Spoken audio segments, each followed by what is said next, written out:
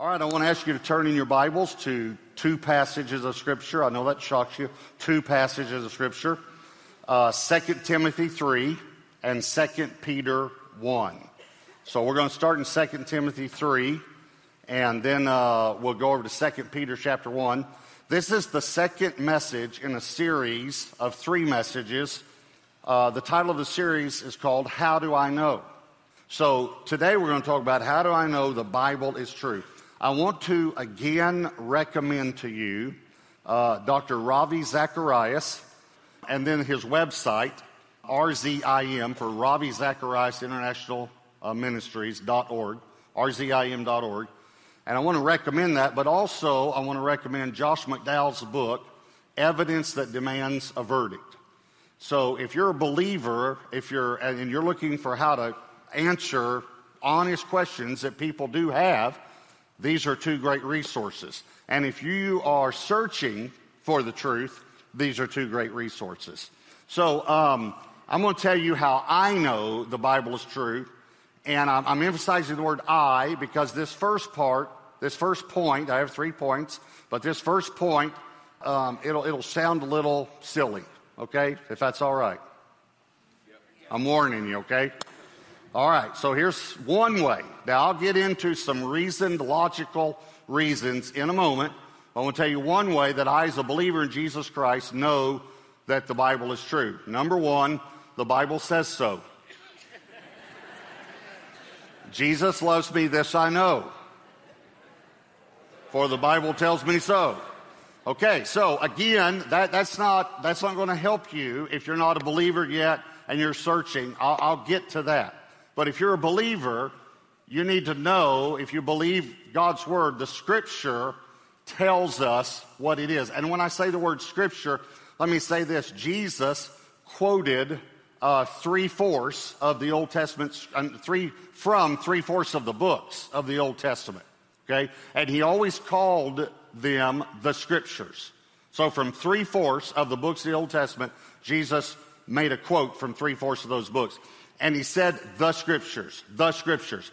Jesus, when he was being tempted by Satan, we have it recorded 3 times, he said, it is written, it is written, it is written. That's how he defeated Satan.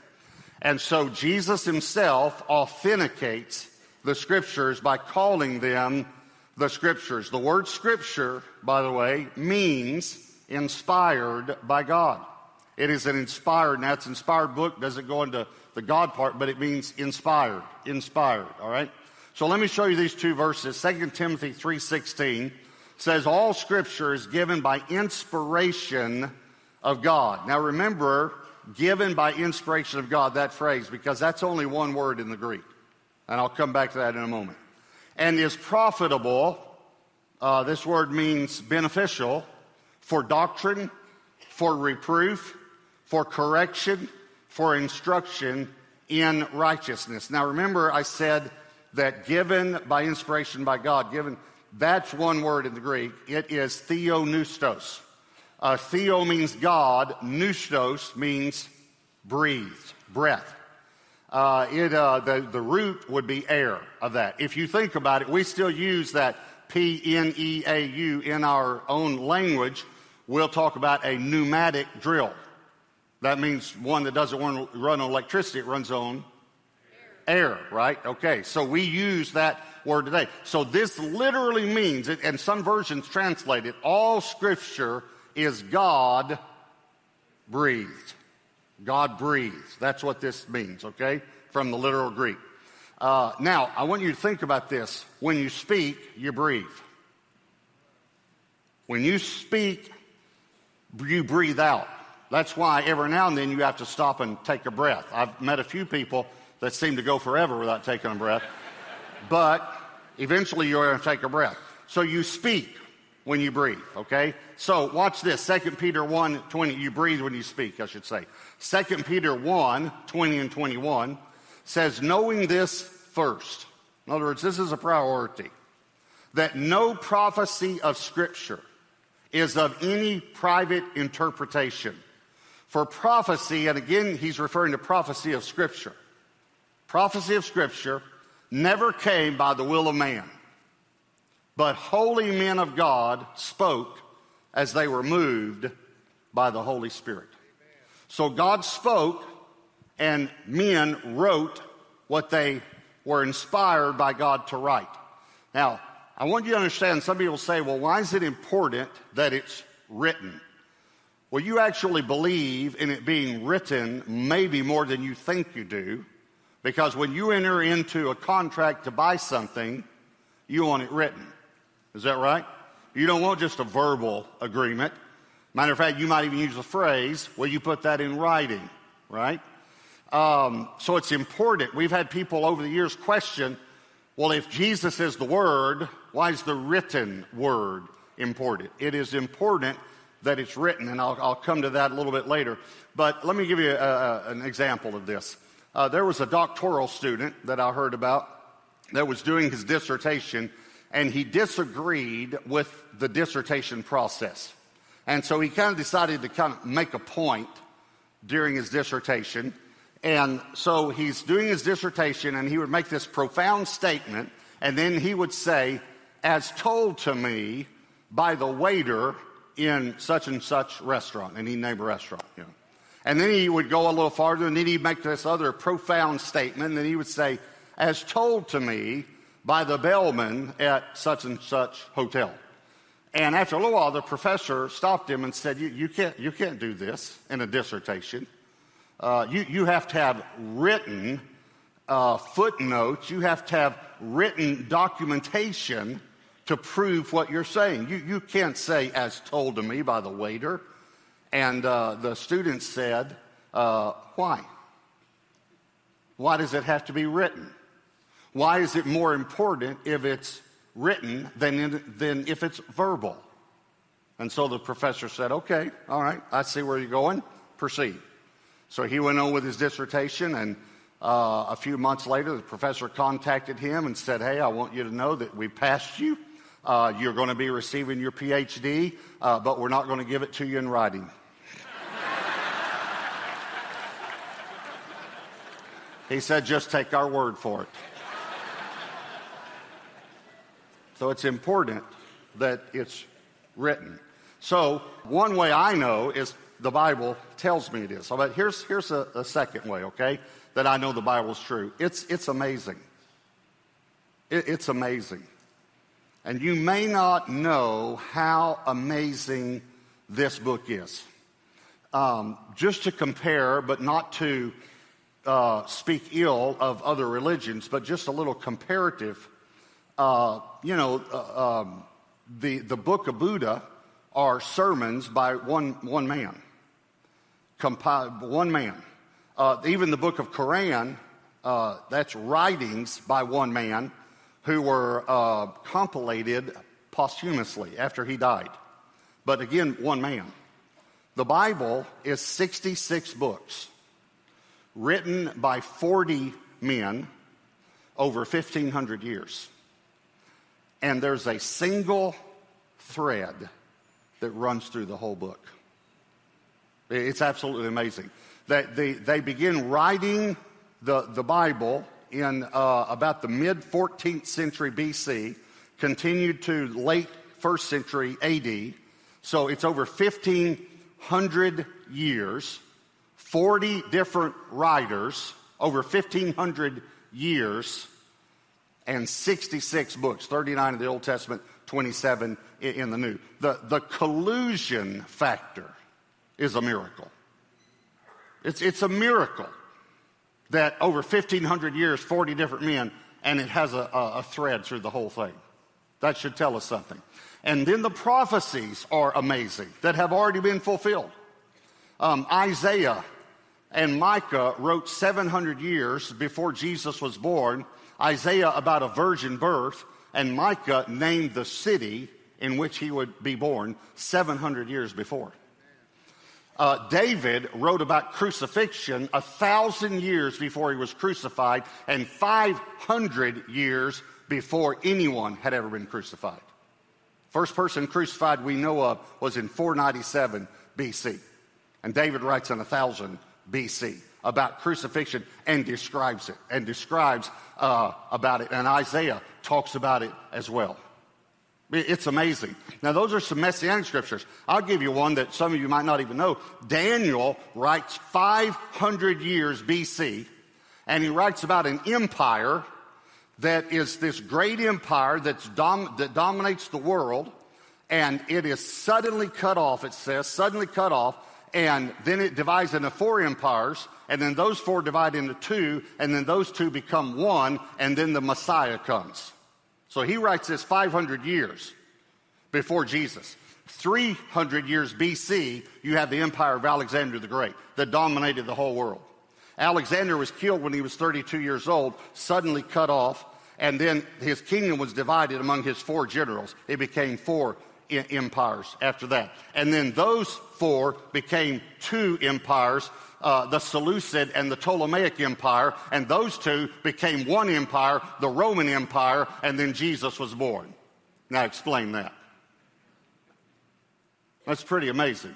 As a matter of fact, historians are confounded by Daniel's writing. They say it's just amazing that it was so accurate.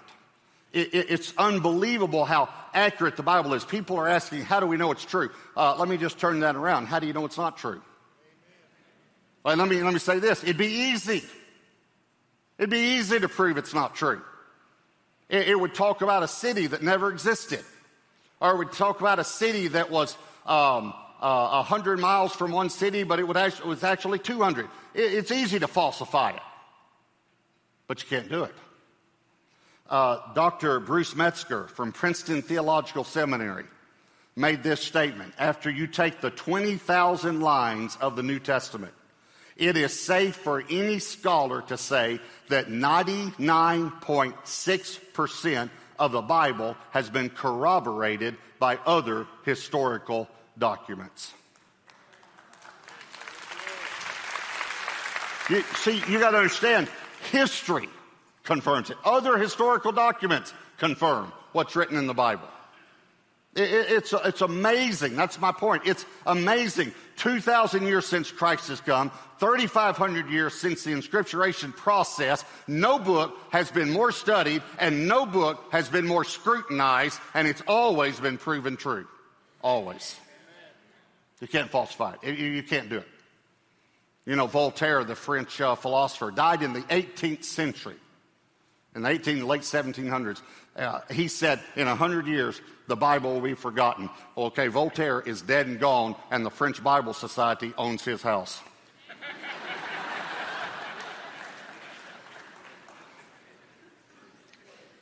That's the best-selling book of all time.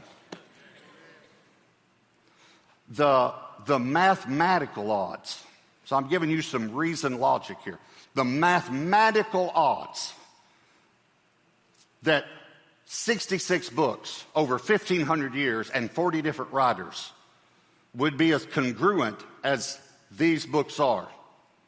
They're astronomical.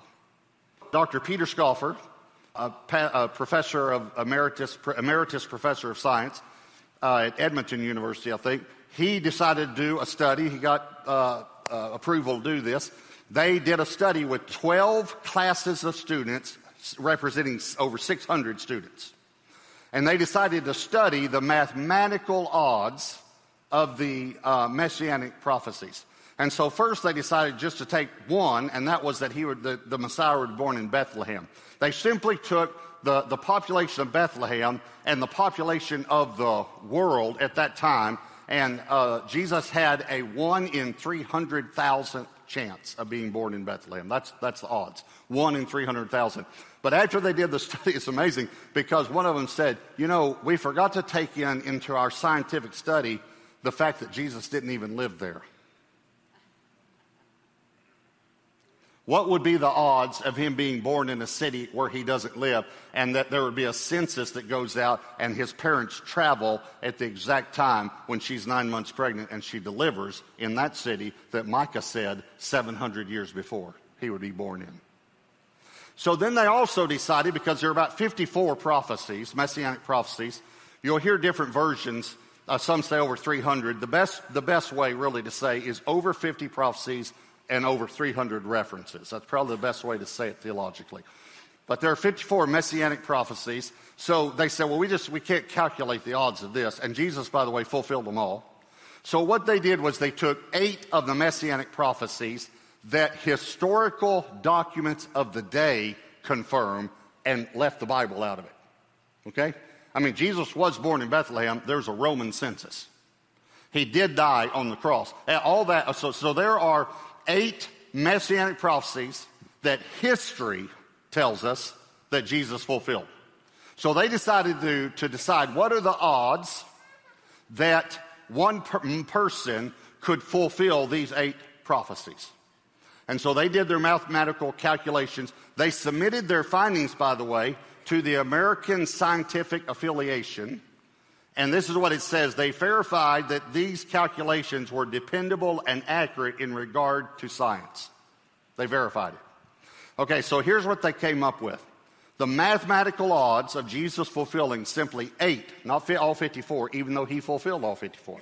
8 of the prophecies that history says he fulfilled were 1 in 10 to the 17th power. Okay, let me show you the number. I decided to put the number up. There's the number. In other words, it's a 1 with 18 zeros. That's a 10 with 17 zeros. That's 10 to the 17th power. So a 10 with 17 zeros, so a 1 with 18 zeros. Okay, we don't even have a number for it. Okay, Forrest Gump didn't even make that much money. All right. So those are the odds. But then they decided, because it's hard to understand that. So how would they come up with an example? So 1 in 10 would be if you had 10 tickets and you put a mark on one, you put them in a hat, you shuffle them around, and a blindfolded person went to pull out a ticket. He has a 1 in 10 chance of getting the ticket with the marker on it. Everyone understand 1 in 10? Okay, that's the odds, all right? So, but what would be 1 in 10 to the 17th power? So here's the illustration they came up with to illustrate it. They said if you took silver dollar coins and you stacked them side by side in the state of Texas. Now, obviously, they use Texas because we're the best state. That's why. So, I don't know if you heard about the rancher, the Texas rancher is trying to explain how big his ranch was to a northerner. And he couldn't understand, couldn't explain it to him. Finally, he said, let me explain it this way. If I get up when the sun comes up and I get in my truck and I drive all day until the sun goes down, I'm still on my ranch. And the northerner said, yeah, I used to have a truck like that. All right, so, okay. So Texas is large, okay? And I'm a Texan, so I love Texas, all right? But let me just give you a little more if you don't know. You can take Texas, if you cut it out of the map there, and if you folded it to the east, the end of it then would go into the Atlantic Ocean. If you folded it to the west, that part would go into the Pacific Ocean. If you folded it south, it would go past Mexico into the Pacific Ocean. And if you fold it north, it almost reaches to Canada. Okay? So we are the biggest and best. I just want to say that. We are the biggest and we're the best. We're not bigger than Alaska, but they don't count because not many people live there. All right, so...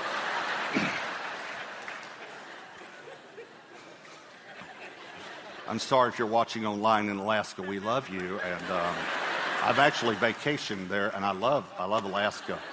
It's just not better than Texas. But okay, so all right. So if you took silver dollars and you put them where every silver dollar is touching another silver dollar, and you covered the state of Texas, 1 to the 17th, 1 in 10 to the 17th power, those silver dollars would be 2 feet high. That's how big that number is. And you put a mark on one of those silver dollars. And you put a blindfolded man in the middle of the state of Texas and tell him he can walk in any direction as far as he wants, but he has to reach down and pick up one silver dollar. Those are his odds that he'll get the one with the mark on it. And Jesus fulfilled them all. Okay, so how can you do that? Well, this is my third point, all right? I know the Bible is true, number 3, because I know the author personally. I know him personally. I know him personally. So you do too, probably, many of you. I will say a while back, this pastor was about going to introduce me to speak at a conference. And he said, Robert, I was looking at how many of your books have made the bestseller list. And I was just thinking about how do you want me to introduce you? I said, will you just tell them that I know the author of the bestseller of all time personally? Just tell them that. So God, this is the bestseller of all time, the Bible, right? Well, I know him personally. And if you met Jesus, you do. Now, here's the reason I say that. Okay, I've given you some scientific, logical reasoning of how we know the Bible is true. But at some point, you're going to have to take a step of faith. And it's not a leap of faith. It's just a step. Because the Bible points to a person, and his name is Jesus Christ. Let me read you these scriptures. John 5:39. Jesus said, you search the scriptures, that's what he called them, the scriptures, because you think they give you eternal life, but the scriptures point to me.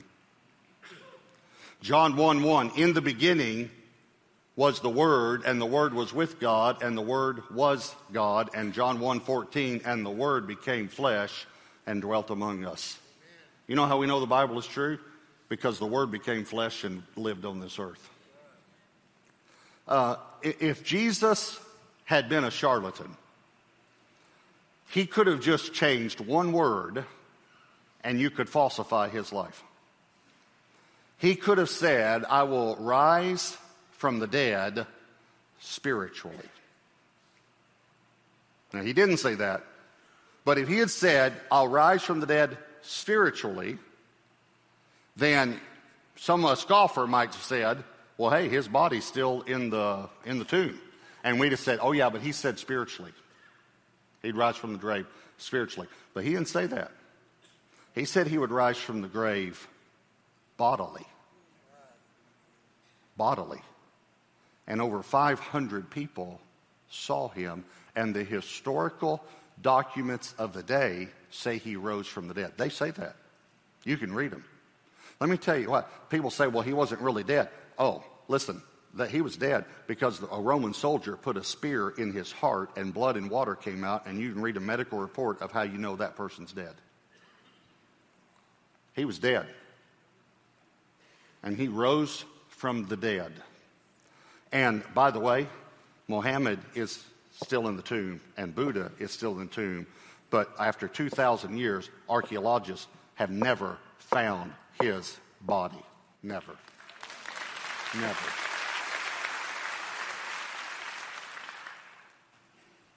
Here are my questions for you if you're wondering if the Bible is true. And if Jesus was who he said he was. Here's the first one.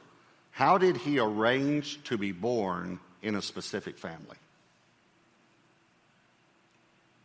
Here's the second one. How did he arrange to be born in a specific city in which his parents didn't live? Here's the third one. How did he arrange his own death? And specifically by crucifixion with 2 others. How did he arrange that? How did he arrange to have his executioners gamble for his clothing? How did he arrange to be betrayed in advance and to be crucified on the exact day that the Jews sacrificed a spotless lamb for their sins? How did he arrange that? How did he arrange to have the executioners carry out the regular practice of breaking the legs of the 2 victims on each side, but not his own? And that was prophesied 1,000 years before. And here's the last question. How did he arrange to come back to life on the exact day that he said he would? Well, I have an answer for you. Because he's God. That's the only way that he could arrange all of that. Because he's God. He's the Son of God, and he died on that cross because he loves you, and he wants to save you from your sin. 66 books, over 1,500 years with 40 different writers. What's amazing is that they are consistent with history. They are congruent with truth. And they converge in one person. And his name is Jesus Christ. And I'm going to tell you something else that he arranged. He arranged for you to be in this service today. Because he loves you. And he's been drawing you to himself. As a matter of fact, some of you, he saved your life. He spared your life. Now, you need to give your life to Jesus Christ. But some of you would say, I know God spared my life for a reason. I just don't know what it is. I can tell you what it is. It's so that you could give your life to him and live for him. So I want to help you. If you'd like to give your life to Jesus Christ, you've got a stirring in you. You've got a drawing in you. That's the Holy Spirit. And you need to give your life to Jesus. I want to help you. If you need to give your life to Jesus right now, I just want to lead you in a prayer. And I want you to pray this prayer right now. And I believe you're going to mean it with all your heart. I believe you know that you're tired of playing games, you're tired of having one foot in the church and one foot in the world, and you know you need to give your life to Jesus. If that's you, again, I want you to pray this prayer right now. Just say, Dear God. Just say, Dear God, I ask you to forgive me for all of my sin. And I receive Jesus. Tell him that. I receive Jesus as my Lord and as my Savior. And then I want you to say this to him. Say, thank you, Jesus, for saving me today. You know, if he can arrange all of those things we talked about, and he can, and he did, then he can change your life. He was just waiting for you to ask. So he heard that prayer right now. And you may feel better or you might not feel anything. But I'm telling you, if you, according to the Bible, if you ask Jesus to be your Lord and Savior, he comes in and he saves you and forgives you of all your sins.